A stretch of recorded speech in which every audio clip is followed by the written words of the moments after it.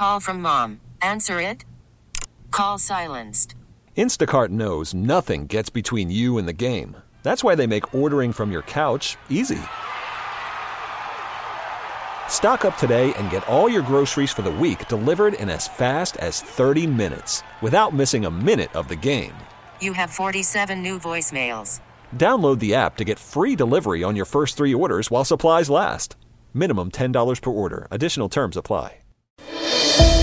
What's driving the conversation in California today? Every weekday at this time, we explore a topic that's making news in our state. This is the state of California. Good afternoon. I'm Doug Sovern, KCBS political reporter, host of The State of California. The Biden administration has announced an ambitious plan to try to prevent the devastating wildfires that have ravaged California and the West over the last few years. It calls for a dramatic increase in reducing fire risk by using more controlled burns and thinning of forests. The new plan covers 10 years. It could cost $50 billion, but for now it only includes about $900 million for the first year and $655 million for each of the ensuing 4 years. For more on this new approach and whether it could help ease the wildfire crisis in California, we're joined on the KCBS Ring Central Newsline today by Dr. Brandon Collins. He's at the University of California Center for Fire Research and Outreach. Thank you so much for being with us. So what is your initial reaction to this plan? Well, first of all, Doug, thanks for having me. My initial reaction is a positive one. I think it's neat that, that we're committing those kind of resources to this problem. And then, the other thing I saw was a recognition that it's not, trying to eliminate wildfire, that there's a role for fire in these systems, and it's not just about, more money to buy trucks or planes and put out the fires, but actually use fire to a certain extent, whether it be with prescribed fire or using natural ignitions to do some work on the landscape. How critical a component is forest management, fuel removal, controlled burns? I mean, is that the most important thing we need to do, or where does it rank on the list of steps that we need to take so that these fires stop being just so devastating? To me it is, and that's coming from a perspective not just of its impacts to human communities, but to our forests as well. I think that there's an argument that could be made, and I've heard it before, that we should spend all our money on, on what is hardening infrastructure, hardening homes so that it can tolerate fire, and leave the forest be. And I don't really subscribe to that, because I think that's, committing the forest to a fate that is going to be very different than what we know and what they were historically.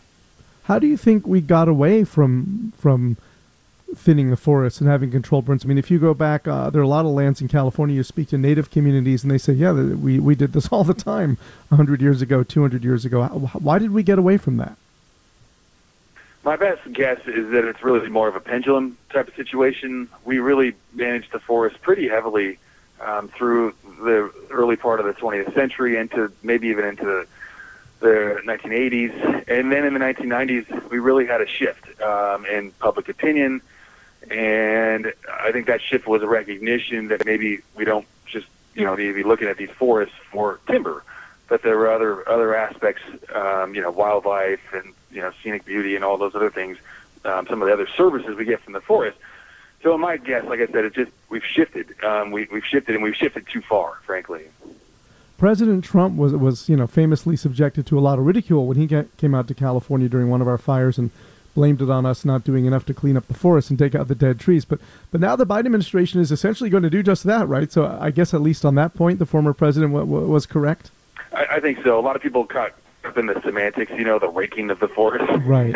And I think that, in a way, I mean, he's kind of right. We're not actually going out there and going to rake forests, right? That's never going to happen at any scale.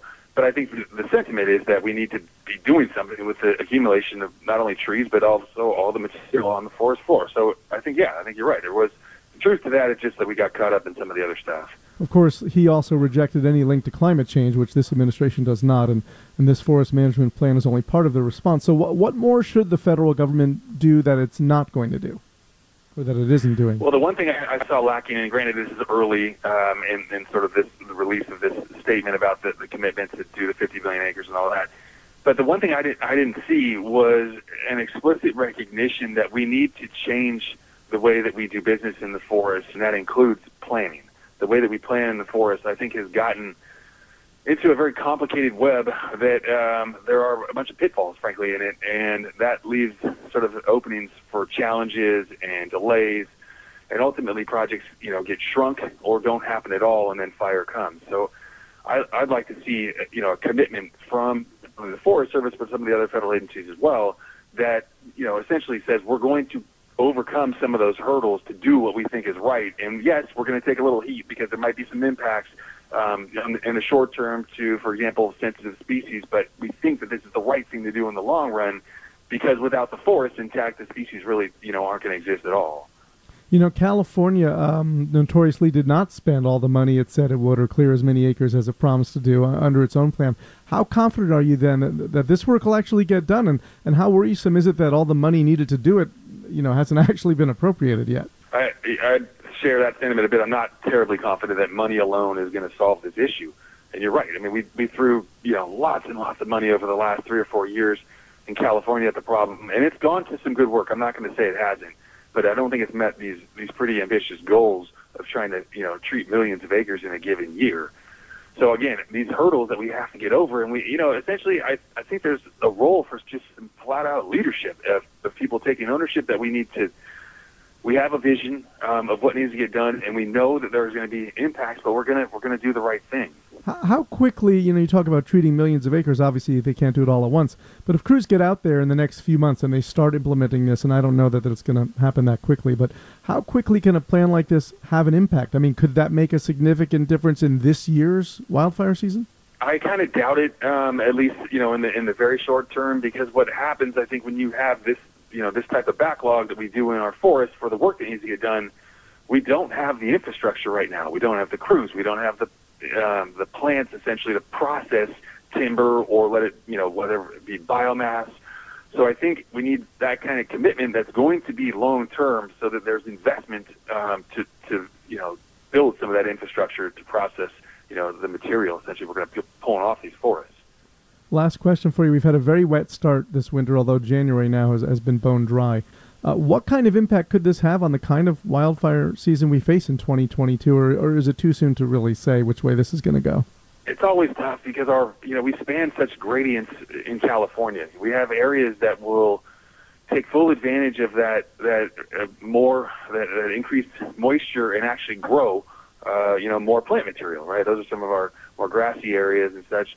And then they naturally will cure in the middle of summer, and then there, frankly, could be more biomass there to burn in the middle of summer.